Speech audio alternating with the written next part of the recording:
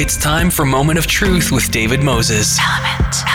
Element FM. Welcome to Moment of Truth. I'm your host, David Moses. You're listening to Element FM in Toronto and Ottawa, and it is a pleasure to welcome to the show Kevin Eshkogian, and he is the president and CEO of Indigenous Tourism Ontario.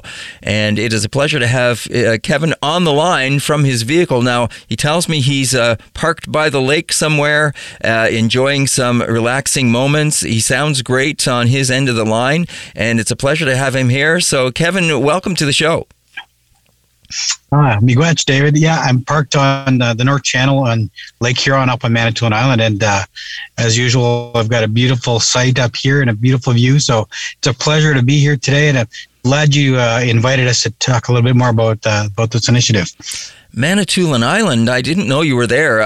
It's one of my favorite places. I love Manitoulin Island. I go there as often as I can. It's one of the places I use to rejuvenate.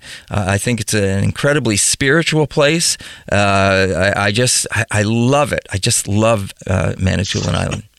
Yeah, I'm glad you like Manitoulin, David. So do we, and this is where our head office is on the Ondakamnakoning First Nation here with Indigenous Tourism Ontario. So it's a great home base.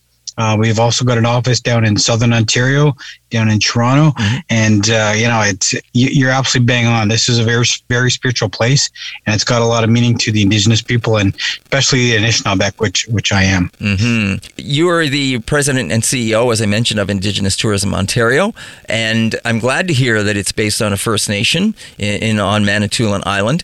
The first thing that comes to mind is I remember a number of years ago I took my family up there because we did some glamping in some of the teepees that are up there. Is that the same community that we were on? It's probably not. And if you remember the name of the business, I'd be able to tell you. Yeah. But it was likely Spirit Island Adventures. And ironically enough, that's actually my business. And we've temporarily closed it down due to COVID. Right. But it was being hosted with the Great Spirit Circle Trail, who's also felt the effects of the global pandemic. Mm-hmm. But that's actually over in the Chiging First Nation, where I'm a member. So I've got family all across Manitoulin Island. So I just say Manitoulin Island or Nidonasing is home for me. Right. Okay. Nicely said. And as you said that is exactly what I remember it being, part of the Spirit Lodge. Is that what you said? Spirit Island Adventures. Spirit Island Adventures. Yes, I remember it being that. And we had a great time there. And Chiging First Nation, of course, I remember that it being there. One of 6 First Nations up on Manitoulin Island, correct? Yeah, there's a couple on the west end, Jiwashing and Shishigwaning. Mm-hmm. There's Chiging First Nation, the Ondakamnakoning First Nation. There's Shigwenda First Nation and the Wakwamacong Unceded Indian Reserve. Mm-hmm. Yep. Oh, wonderful places to visit if people get a chance to go up there and spend some time on the island, the largest freshwater island in the world, in fact, right? That's correct, yeah. Well, it's great that you're here, Kevin, and I know that you're here to talk about Indigenous Tourism Ontario and some of the things that are going on. You've got some great stuff. Now, you're heading up Indigenous Tourism Ontario, but you're associated with Tourism Ontario? Destination Ontario. We've got a lot of affiliates and allies. We're very much believers in collaboration. Yep. We definitely do not try to duplicate the work of others. So we work with different groups like the Tourism Industry Association of Ontario. Okay. We work with groups like the Ontario Tourism Education Corporation. Yep. We work with there's at least a dozen partners right across the province, all trying to work together in a collaborative manner to support, first of all, Indigenous people, but then also Indigenous tourism operators more specifically. Now, this organization, Indigenous Tourism Ontario, when did you start that up and why? Yeah, so the original concept of ITO was actually ATO, so Aboriginal Tourism Ontario, right, back in about 2008. Mm-hmm. We used to actually have 2 organizations in Ontario. We had one for the north and one for the south. The one was the Northern Ontario Native Tourism Association. One was the Aboriginal Tourism Association of Southern Ontario. And around 2008, both of them were winding down. And we were called on in my previous role with the Great Spirit Circle Trail to take a more formal and leading role within the province. At the time, we had our hands full. We were working at the Great Spirit Circle Trail where we had 2 companies we were operating, but we also were planning to build a hotel on Manitoulin Island. So we had a lot on the go, but we did commit at the direction of our board. And as Anishinaabe people, as First Nations people, our nature is to share and to provide for those who, need something that we may have plenty of. And we had plenty of knowledge of the tourism industry, and the industry needed some support. So what we did is we committed to developing a strategy, because there wasn't a voice for Indigenous tourism in Ontario, as both the previous organizations were fading away.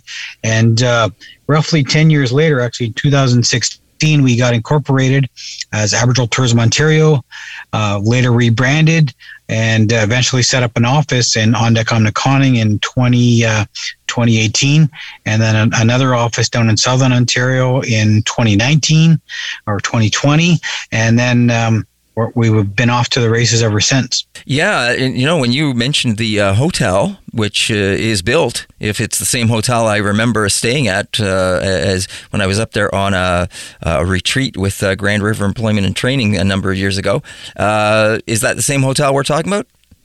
You're probably thinking of the Manitoulin Hotel and Conference Center. Okay.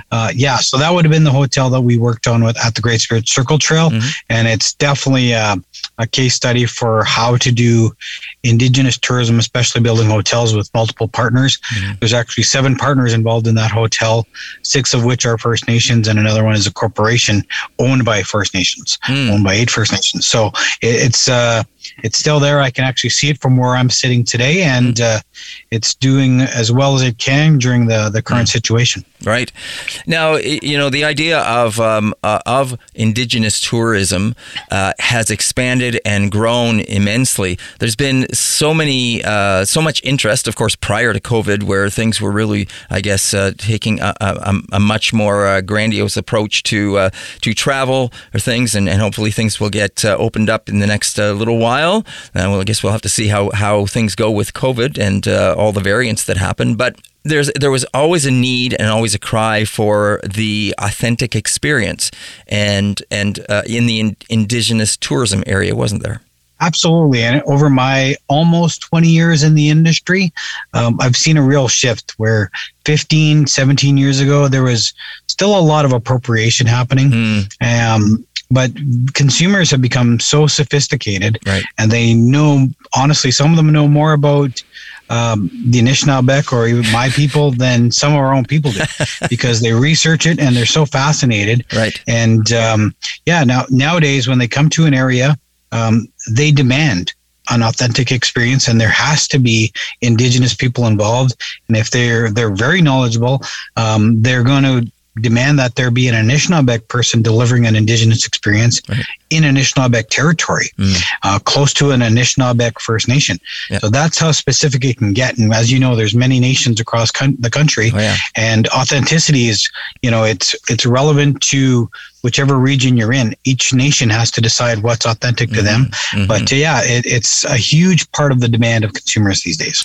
And now that you've said that, it brings up the other side of that, because the tourists want an authentic experience, and because they are becoming more educated. But what it does is create a need for that education to be on both sides, because Indigenous people then need to be aware, and I'm sure it creates part of the reason why you are maybe looking at this collaborative element, and probably doing a lot of education and getting more savvy on the side of tourism to bring that authentic experience to people.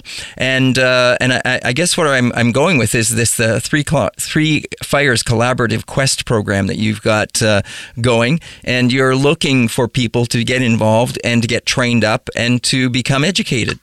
Yeah, absolutely. And that's education on one element, David. It's education on the modern facets of the tourism industry. Right. So we one of the things I've been quoted as saying many times is we're the original tour guides of these lands, and there's no one better to be involved in the tourism industry than First Nations people. We've been doing tourism for over 500 years. Right. Or some would even say longer, right? Yep. So with that being said, though, the modern tourism industry is something a little bit different than what we're used to. And, we're going to school, as they say, on the experts who are running these industries, tourism in this case, and we're learning and we're adapting our own philosophies and principles to what we're doing. And when we look at the Three Fires Collaborative Quest, it's actually a solution to a problem that I've been trying to tackle for quite some time, for about 15 years. And when we break down the how to build any industry, you need certain things. And in the Indigenous tourism industry, we broke it down into what we call the 4 directions. Mm-hmm. The first one is cultural authenticity as directed by the communities themselves. Mm-hmm. So there needs to be cultural integrity guidelines. We need to make sure we're doing business the way we want to do business. Right. Okay. There, of course, needs to be marketing and branding, as there would be in any business model. There needs to be, in our case, product development has to happen. That's a big part of why we built the Manitoulin Hotel, was we wanted to raise the ceiling for the inventory of rooms on Manitoulin, so more consumers could come in a controlled fashion.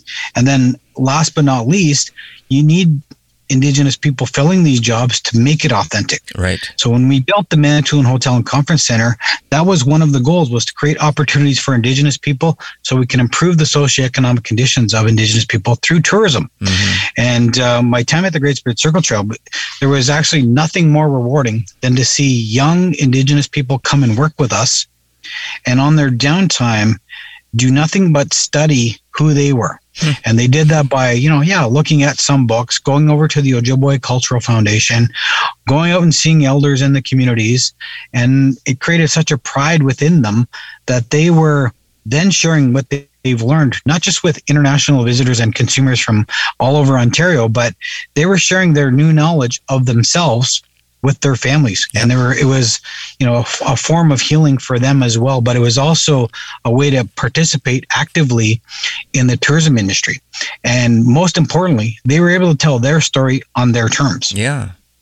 What a wonderful story that is, because as you just said that, I thought, wow, yeah, that's another side of this, where it's self-educating and allows people to learn about themselves, about their communities, about their history, and allows, as you said, allows them to share that story in their own terms and in their own way, and very much from a personal perspective, giving that out to other people to educate them on the real aspects of history, which is another great element. But I liked what you also said when you started this, and that is educate people on the modern side of tourism, on what to expect and what people can expect when they're coming into your community, so that they get that authentic experience. Yeah, for sure. And like I was saying, like the collaborative quest, we want to understand how the industry works, and we want, our people to understand how it works, and we want to make sure that they're set up for success.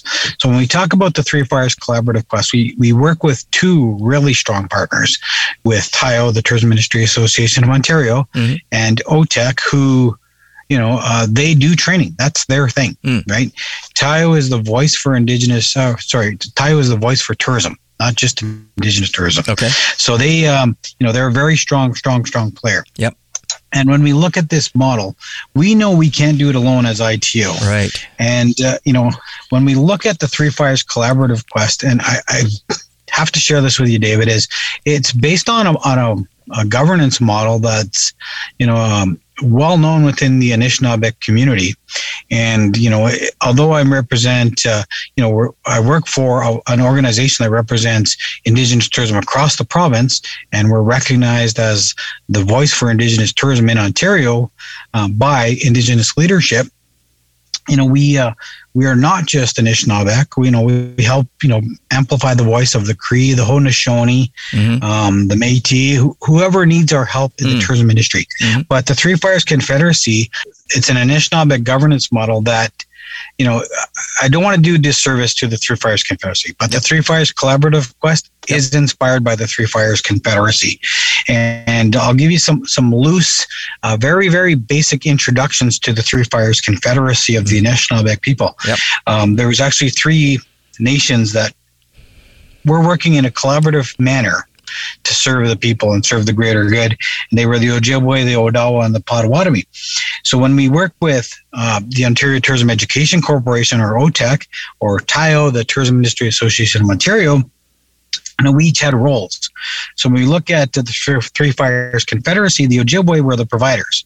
Okay. So in our case, when we reflected on this and we offered up our tobacco to, seek some guidance on what we should name this in a respectful manner, and where we can see these alliances with, one, the three is the easy one. That's the common thing, right? But when we look a little bit closer, the Ojibwe as the providers really reminded us of OTEC and the role that they were going to provide, where they were going to provide the knowledge, right? The role they were going to play was provide the knowledge to all of us, which is the ins and outs of getting into the tourism industry and giving people the fundamental skills so they have success in the industry. The Odawa in the Three Fires Confederacy were the warriors. And in our case, we reflected on this, and one could make an argument for ITO as being the warriors, but we felt it was more fitting for TIO to be the identified in this kind of role. And it's not the equivalent of the Odawa or the Ojibwe or the Potawatomi, but we were striving to be like those nations. Yes. And TIO, like the Odawa or the warriors, they fight for us all collectively in the tourism industry, day in and day out. Right. They're advocating for everyone all of the time at the government levels, addressing different things within, policy to help all of us advance a little bit further ahead. And last but not least, the Potawatomi, their role was to be the fire keepers. And we looked at ITO as being the fire keepers, because when we look at each of these individual fires of OTEC, TIO, and ITO and the industry itself, there's a fire burning in all of us. And it's our job to help keep those fires stoked. It's our job to keep those, people motivated and come out of this global pandemic. And the Three Fires collaborative quest is exactly that. We all have a role to play. And if we stick to our roles, the biggest benefactors are going to be, first and foremost, the Indigenous people, but then also the industry as a whole and our society collectively around Ontario, because there's going to be economic benefits to everybody in Ontario. When Indigenous people succeed, the rest of the province is succeeding. And, that's something that we're striving for here. And I'll get into some more on that, but on the Three Fires Confederacy and its goals here in a minute, David, but I'm sure you've probably got a couple of questions. Well, before you go any further, I just want to mention that you're listening to Element FM in Toronto and Ottawa, 106.5 in Toronto, 95.7 in Ottawa, and you can also listen on the iHeartRadio app. My guest here on the show is Kevin Eshkogigan. He is the president and CEO of the Indigenous Tourism Ontario. We're speaking to him about a collaborative quest program. We're going to get into that in a little bit. And it's a pleasure to have Kevin on the show to talk about Indigenous tourism in Ontario and this Three Fires collaborative that he has just been talking about, because it certainly is something that is that's definitely going to be of great importance as the tourism starts to open up again and international travel start coming back to this part of the world. Kevin, the other thing I think about when tourism opens up and the education that can take place, especially as we move forward on a global scale, we are dealing, of course, with a situation not only with COVID, but with the climate. And I'm sure that there is going to be an opportunity for Indigenous people to share ideas around being caretakers of the planet, around how to move forward. As you know, Indigenous people lived light on the land for generations and thousands of years without leaving a footprint, without taking advantage of the planet and working with the planet. And it seems to me that's the direction that we have to go in very quickly if we're going to sustain ourselves on this planet in the future. Yeah, I'm not going to disagree with you, David. I'll just say this on this front is we empower Indigenous people to share their story on their terms. And on the environmental front, we don't preach to people. Yep. Some may argue that we should, right? Right. But at the end of the day, we share our philosophies. Yes. And we're storytellers and we pass on messaging. I'll share this little story with you. One of the very first, what we call familiarization tours, I ever did. It was actually the very first one. We actually had a large international inbound receptive operator come down, but he also brought his mother, who only spoke Russian. And, he was translating. I was sharing philosophies of our people, around a fire one evening and in one of the communities on Nakawning. And all of a sudden, this lady who couldn't understand what I was saying, but could see the emotion within me and was getting some of the words to her in Russian, she broke down and started crying. And she started crying, and I being a rookie, basically, I said, "Oh my goodness, I didn't offend your mother? That's not my intent." And they said, "Oh, no, she's absolutely, she's very, very happy." And I was a little bit confused for a second, and they said, she's very happy to realize that there's still people in the world that think the way you and your people think about the earth and your connection to the earth, and you only take what you need. You don't take everything you want. You don't take excess. You take what you need, and you respect the earth and you respect others. And she's very moved by that, and she's so happy that there's people in the world like this. Wow. And yeah, it was quite an experience. I've had a pretty adventurous career in tourism so far, and it's not over yet, mind you. But one of the things I can think of when that's the case is, it's not just Indigenous people here in Canada. There's Indigenous people right around the world, and we all have similar philosophies that we're caretakers of the land, keepers of the land. And, I remember speaking in places like Berlin and on a panel of Indigenous people from right around the world. And we all spoke in our own languages. And it was amazing to me that all of our stories had the common theme of being respectful to Mother Earth. We had different terms and different terminology, but the moral of the stories were all the same. And it's what you talked about is, let's look at where we're at now and let's do a little bit better job of taking care of that. Right. Miigwech for sharing that. Kevin, I want to come back to the collaborative because I know that you have something that is happening right now, and that is you have a call out for people to start participating in the industry and start getting educated. And there's going to be an opportunity for people to partner with employers and look to become employed within the industry. Yeah, absolutely. So with the Three Fires Collaborative Quest, it solves multiple problems. As I was mentioning earlier, it's solving a problem that I struggled with for about 15 years. And it's that human resource element. And like I said, we're the original tour guides of these lands. And we also know, some will say it's anecdotal, some will say it's a real thing, but I'm a firm believer we're in times of labor shortages. We were before the global pandemic, and now it's being amplified. Right. And I've been saying it for over a decade. We're not the solution to the labor shortages, but we're a part of the solution. Right. Because at the end of the day, First Nations people are not going anywhere. We don't have anywhere to go. These are our homelands, and there's no one who knows them better, right? So let's get involved. Let's be a part of the solution. And, when we look at this particular program, we're not only training Indigenous people to get involved in the tourism industry, not just the Indigenous tourism industry, the industry as a whole. And we're also helping, those individuals improve their individual personal socioeconomic conditions, but we're also helping Indigenous tourism operators get matched up with these newly trained employees. We're also helping non-Indigenous businesses get connected with, these newly trained employees.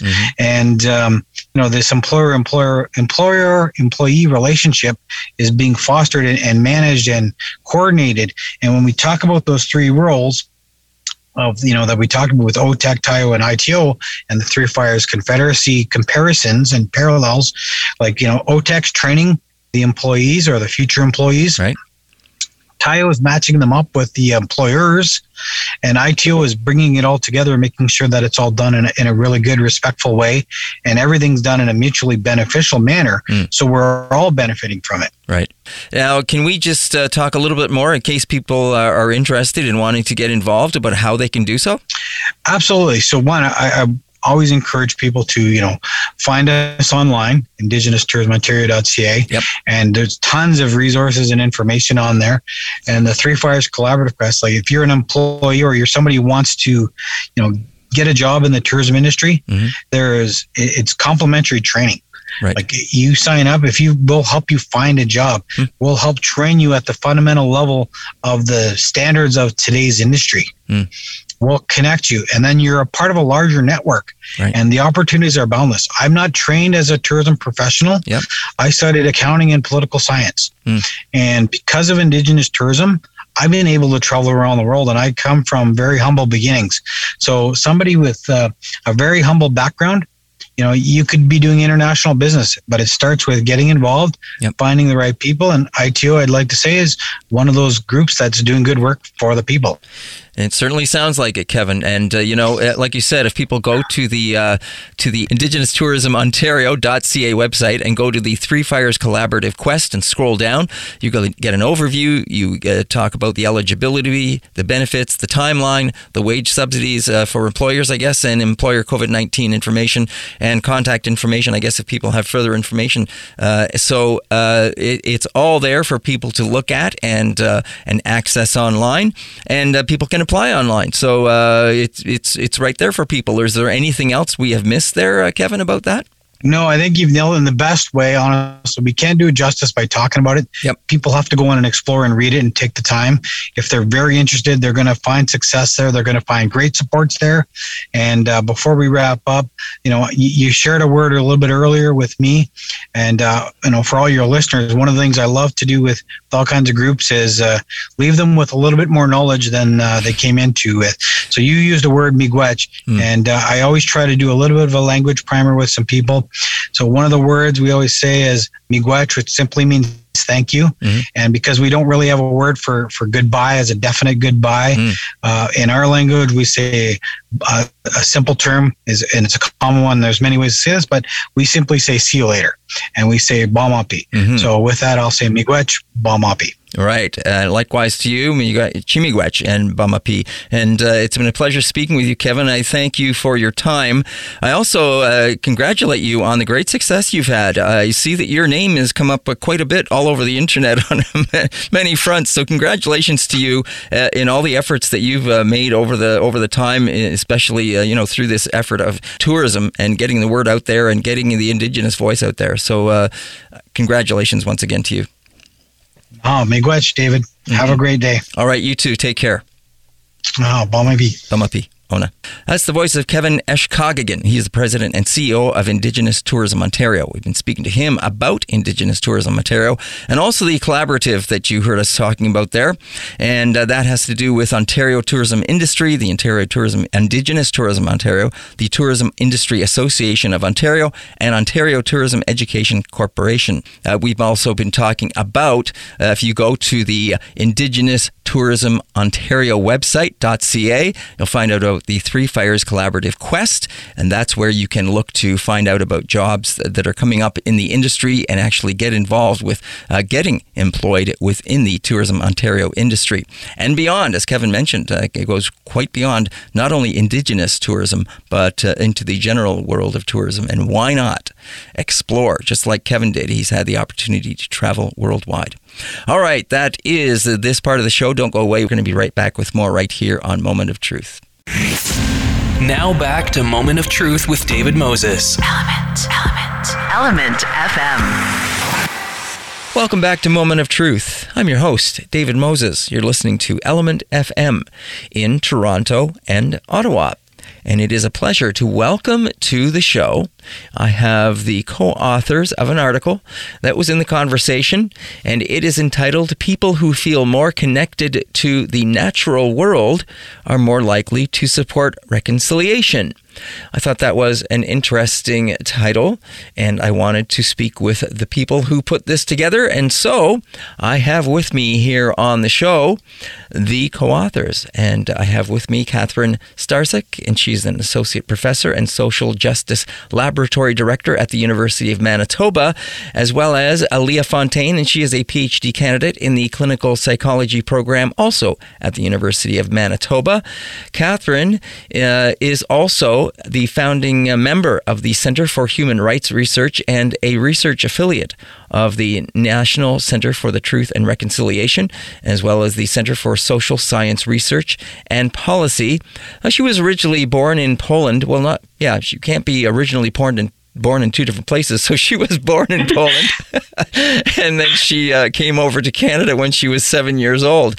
Leah is also the has broad research interests and is an intergroup relations, attitudes towards social issues and Indigenous mental wellness. So it is a great pleasure to welcome them both to the show today. Welcome. Hi, David. Thank you so much. Thanks for having me on. Oh, well, it's our pleasure to have you both here, and thank you so much. Now, your article, People Who Feel More Connected to the Natural World Are More Likely to Support Reconciliation. I wanted to ask you about that, and we'll get into that first. But I want to ask you about this, and that is the article's been out for about a month now, and I'm wondering who would like to field this question about what kind of feedback you've had so far on this. Catherine, would you like me to? Sure, yeah. I'm happy for you to lead. For sure. So, there has been, it looks like quite a bit of interest in this topic. Mm-hmm. It looks like lots of people have been kind of reading the article, and there has been, some people who've kind of been retweeting it on things like Twitter. Mm-hmm. We've also had some people from the university who've also been interested in talking with us a little bit more about the topic as well. Mm-hmm. From the Manitoban, which is our university news site as well. Yep. Great. Now, I understand from reading the article that this partly came out of discussions you had with a group of people at the university, both Indigenous and non-Indigenous, and it was around the idea of what does reconciliation mean? So maybe it would be helpful just to kind of give a little bit of a sense of sort of the research that we do in our lab more broadly. Okay. So very broadly in our lab, we're very interested in things like intergroup relations and how people feel and think about issues related to social justice, particularly issues that impact Indigenous peoples. Okay. And recently, Catherine has been the lead on a project over the last several years that has been seeking to better understand what reconciliation means to people in Canada, with the hope that we can develop a way of measuring and tracking progress toward reconciliation.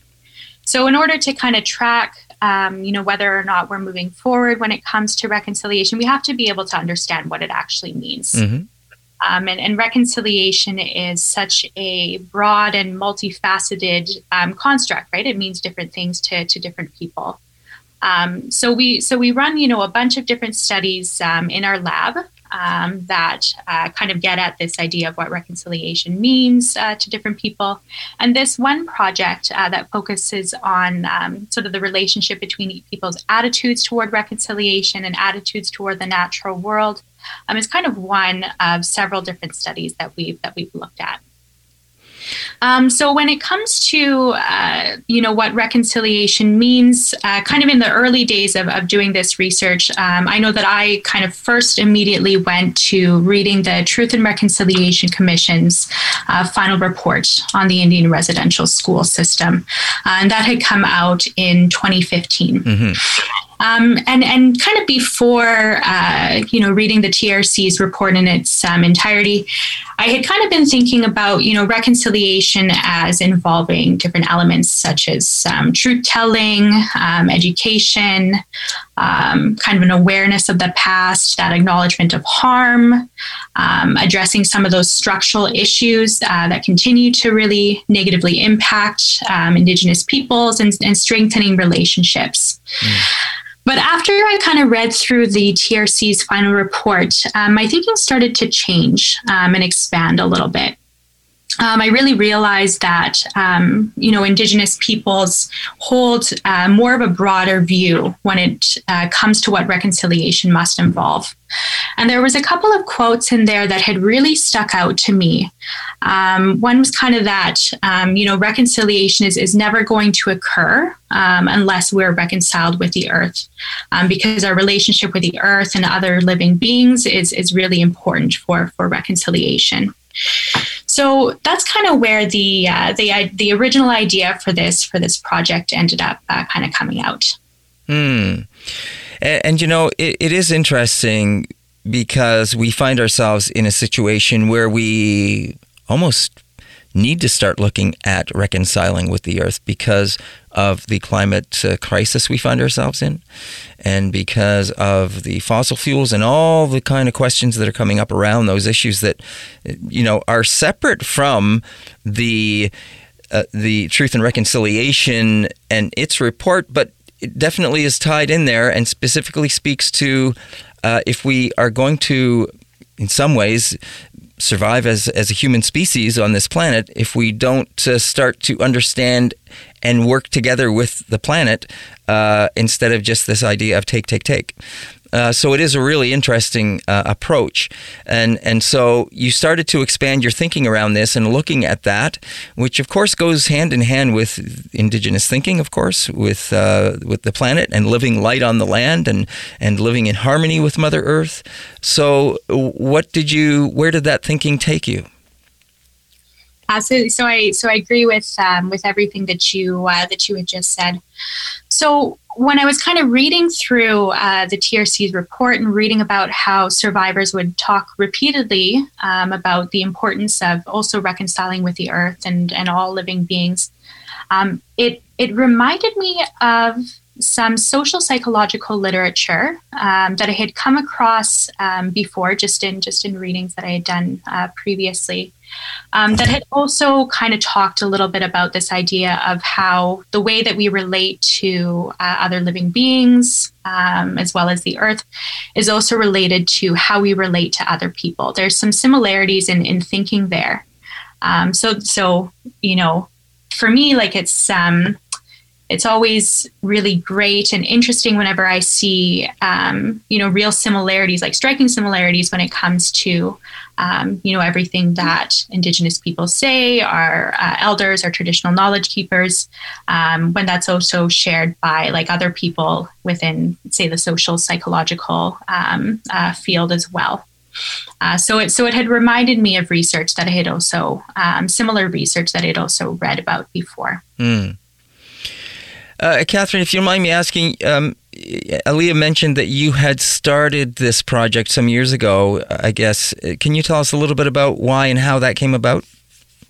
Yeah, so it was really this Aaliyah's reading of this report, and then we decided that it would be a good choice for a student's honors thesis, this particular project. So we designed the study, and then Leora Strand ran the study for her honors thesis. And so that was kind of just a side project in a larger program of research.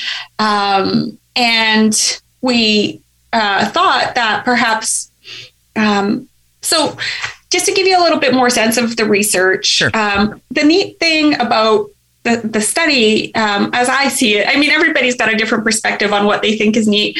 But basically, what we know is that people are more likely to want to help others if they consider those people within their sphere of moral concern. So, maybe you don't think about it explicitly, but most people have some sense of who's worthy or what's worthy of moral concern, which predicts your likelihood of actually doing something about, injustice. And that if you people who are more connected to nature are more likely to include more things within their sphere of moral concern. So they have this like greater circle of concern. And so the further you get out, if you are concerned about things like the natural world, then normally what's within that sphere are people who are unlike you as well. And so the neat thing about this is that people who have like a broader sense of what is deserving of moral concern, and people who are concerned about rocks, rivers, trees, and other animals are more likely to be concerned about other people as well. And perhaps this is unsurprising from some perspectives, but certainly it's for some people's worldviews, it is more novel. And so we thought, perhaps what this might mean, other than people who are connected to the natural world are different in some ways than people who are less connected, is that maybe there's something special about the natural world. And our research can't speak to this directly, but certainly in the future, it would be interesting to understand whether or not, being in nature changes how people treat each other. And so if you think about negotiations or reconciliation, often these kinds of events happen inside buildings that don't look particularly great, that don't have any real connection to nature frequently. And perhaps, some of those things, especially when they're really important, could happen in natural spaces and might be more effective there. Our data can't speak to that, but that would be the next logical step. Right. So, Aaliyah, just going back to the question about you started to put this question out to people. You started to throw that out to a bunch of different people, asking them this question about their connection, I guess their moral ideas around their connection to the natural world. Yeah, for sure.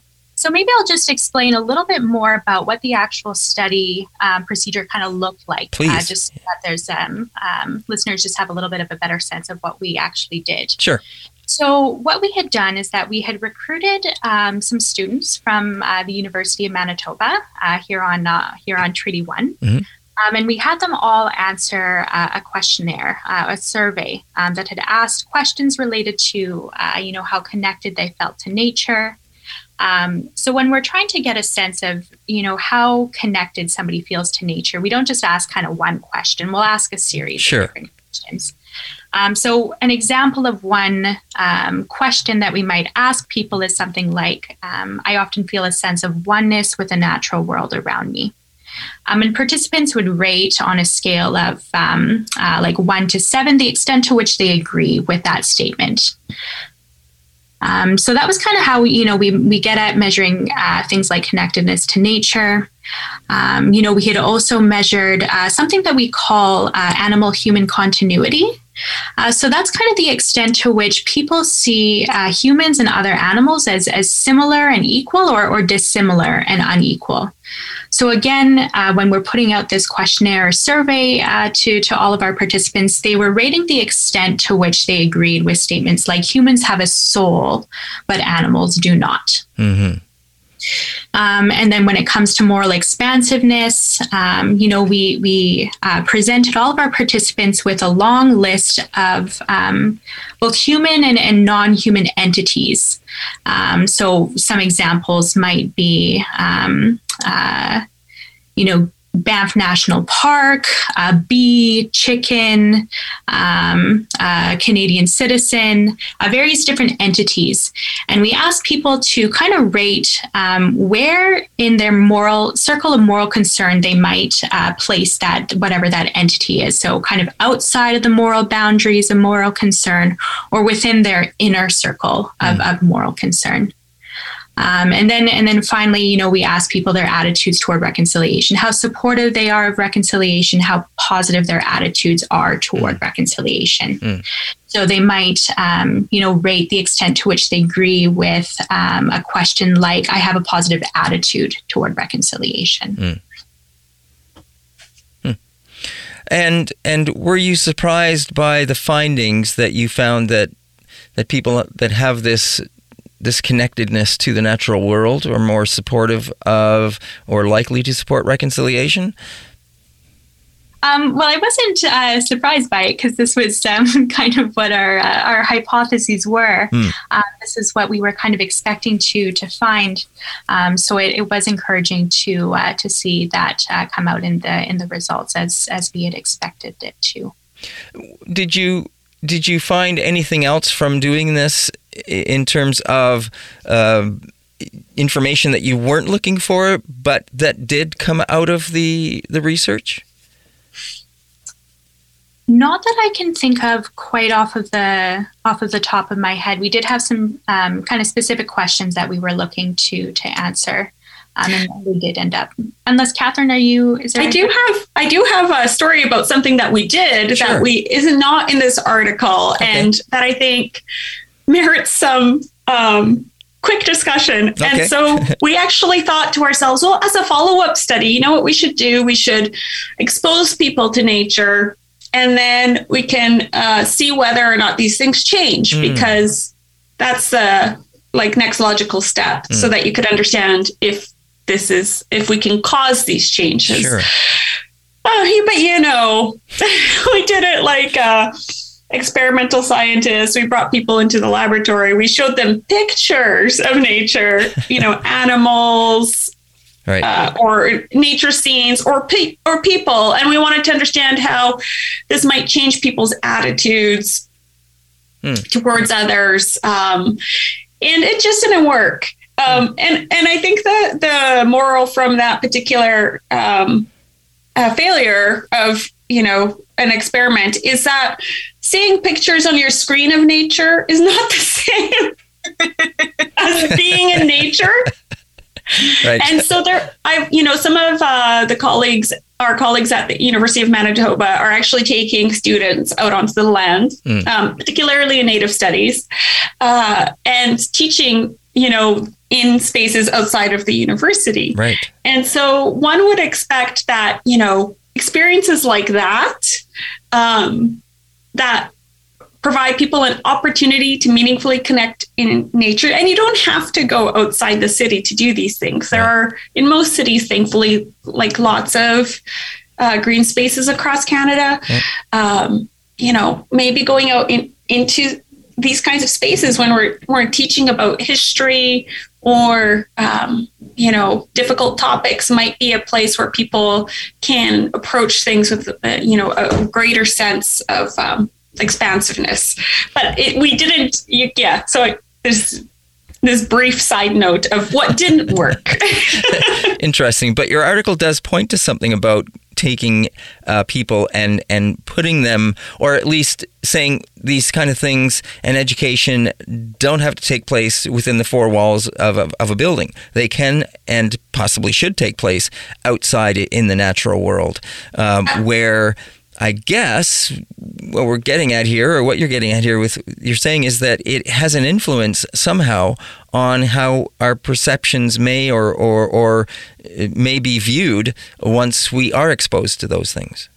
I think so. And I mean, maybe not consciously, but lots of peace initiatives are based in nature. So there's this group that brings Israeli and Palestinian kids together called Seeds of Peace in the US. And they go and they spend a summer together, outdoors doing things. They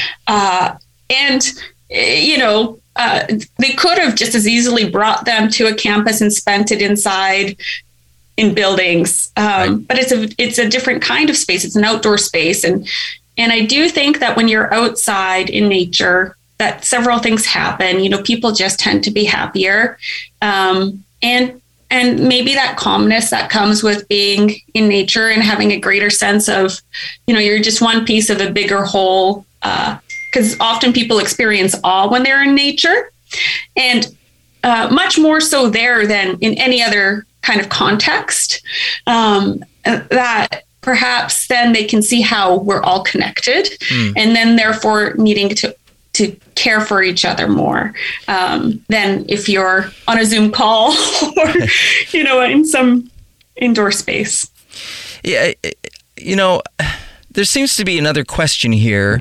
It keeps pulling at me, and I'm not sure if I can specifically articulate it well. But it's just, on the whole, are we as people predetermined in some ways? I guess only because throughout this whole conversation, something has been playing over in my head. And it was when I was a kid. Now, I am of Indigenous heritage on my dad's side. Well, to some degree, you could argue it's on my mom's side as well, because she was Welsh, who are the first people of Great Britain. But I remember a situation when I was young, and I went to climb a tree or something, and I pulled on this branch. It wasn't a very big branch, but it ripped the branch off the tree. I felt horrible because I felt like I had hurt the tree. And I never got that sense, because I would see other kids playing and they'd rip branches off trees, they'd destroy things, and it was like nothing. And I just kind of went, what's with me? What is that all about?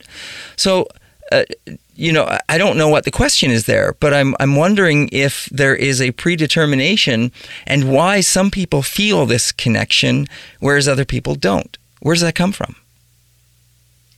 Can I answer this question very quickly, Aaliyah, Sure. and then you can add to it? Because your story really resonates with me, because last year a tree died in our front yard, and eventually we decided, well, it was black, and we were quite sad. And we cut it down, but then there was a stump left over. Yep. And eventually we decided to grind down the stump. And we didn't tell our kids that we'd be doing this before the person arrived to grind down the stump. And we didn't think anything of it, really, but they were horrified that stump was being ground down. Wow. Like really, really upset. And I thought, oh, that's so interesting. They had like a relationship with that tree. Right. And that tree stump was like the last bit of it. And they would, play on it, even with the stump. And I thought to myself, that stump was actually a hazard, but they saw it in a very different way. Interesting. But Aaliyah, do you want to answer this question? I suppose also what comes to mind, David, as I was listening to your story, and Catherine, yours as well, is, it feels like there's a certain, we can feel empathy toward other people, but we can also feel, I think, empathy toward the natural world in a way as well. Yeah. And I wish I could remember where I read this or heard this spoken once, but I do know that somewhere I've read that an Indigenous teaching is that, if we can teach people to show care and love toward something like the most delicate of flowers, they will then expand that love and that care toward all other people and beings as well. So I couldn't answer where that feeling of empathy and love and care comes from. I'm sure there's many different determinants of it, but I do think that it's something that can also come from kind of teaching people respect for all living beings is probably one kind of element to it. David, I can speak to it a little bit more as well. So what I would say in addition, Aaliyah, is like that I teach personality. And one of the things that I know about people in general is that, there are all these differences around people. We share a lot in common, but some people are more inclined to connect, empathetically to other people, to feel, what other people are feeling, and also to connect to, plants and animals in the same way. So that you definitely see that some people are more inclined to do this than others. Right. And perhaps part of that is, the things that, people are taught as they're growing up. So for example, at some point, the kids, either play roughly with a tree or something. And we've corrected that because, why would you want to do that? And so I think sometimes that requires some teaching, but there's also some kids who are very, very concerned about these things. And that's a personality trait. Having said that, Aaliyah and I come from this world of social psychology where we think that the situation really matters. And so, the people that are around you and what you learn in school, and in society generally, like from other people, all this really affects how you interact with things, irrespective of what your maybe natural inclinations might be. Right. And so that because of this, there's a lot of opportunity for us to teach kids and adults, about the importance of this kind of broader respect. Sounds to me like this idea of reconciliation that we are dealing with currently around what does that mean, that certainly there are some specific things that the Truth and Reconciliation Commission has come out with in its calls to action that we can all take, and that both Indigenous and non-Indigenous people can work towards as we try to rebuild this country with a better future. But it also sounds like there is, on the broader front, we need to reconcile, as you guys are pointing out, with the planet in just many general ways that can help better our future and hopefully help us live longer and better on this planet for the future of all generations as we try to come to terms with how we deal with climate crisis and many of the other things that we're currently dealing with here on the planet. I want to thank you both for writing the article. It's been very thought-provoking as we have discussed this, and I want to thank you both for taking the time to join me on the show to talk about it. Thank you so much, David. It's been a real pleasure. Yeah, thank you, David. It's been lovely. Catherine Starzyk is an associate professor and social justice laboratory director at the University of Manitoba, and Aaliyah Fontaine is a PhD candidate in the clinical psychology program also at the University of Manitoba. And it's been a pleasure talking to them both about their article that they co-authored in the conversation. All right, that is this part of the show. I'm your host, David Moses. Thank you for listening to Moment of Truth, and we will see you again tomorrow. This has been Moment of Truth with David Moses. Element FM.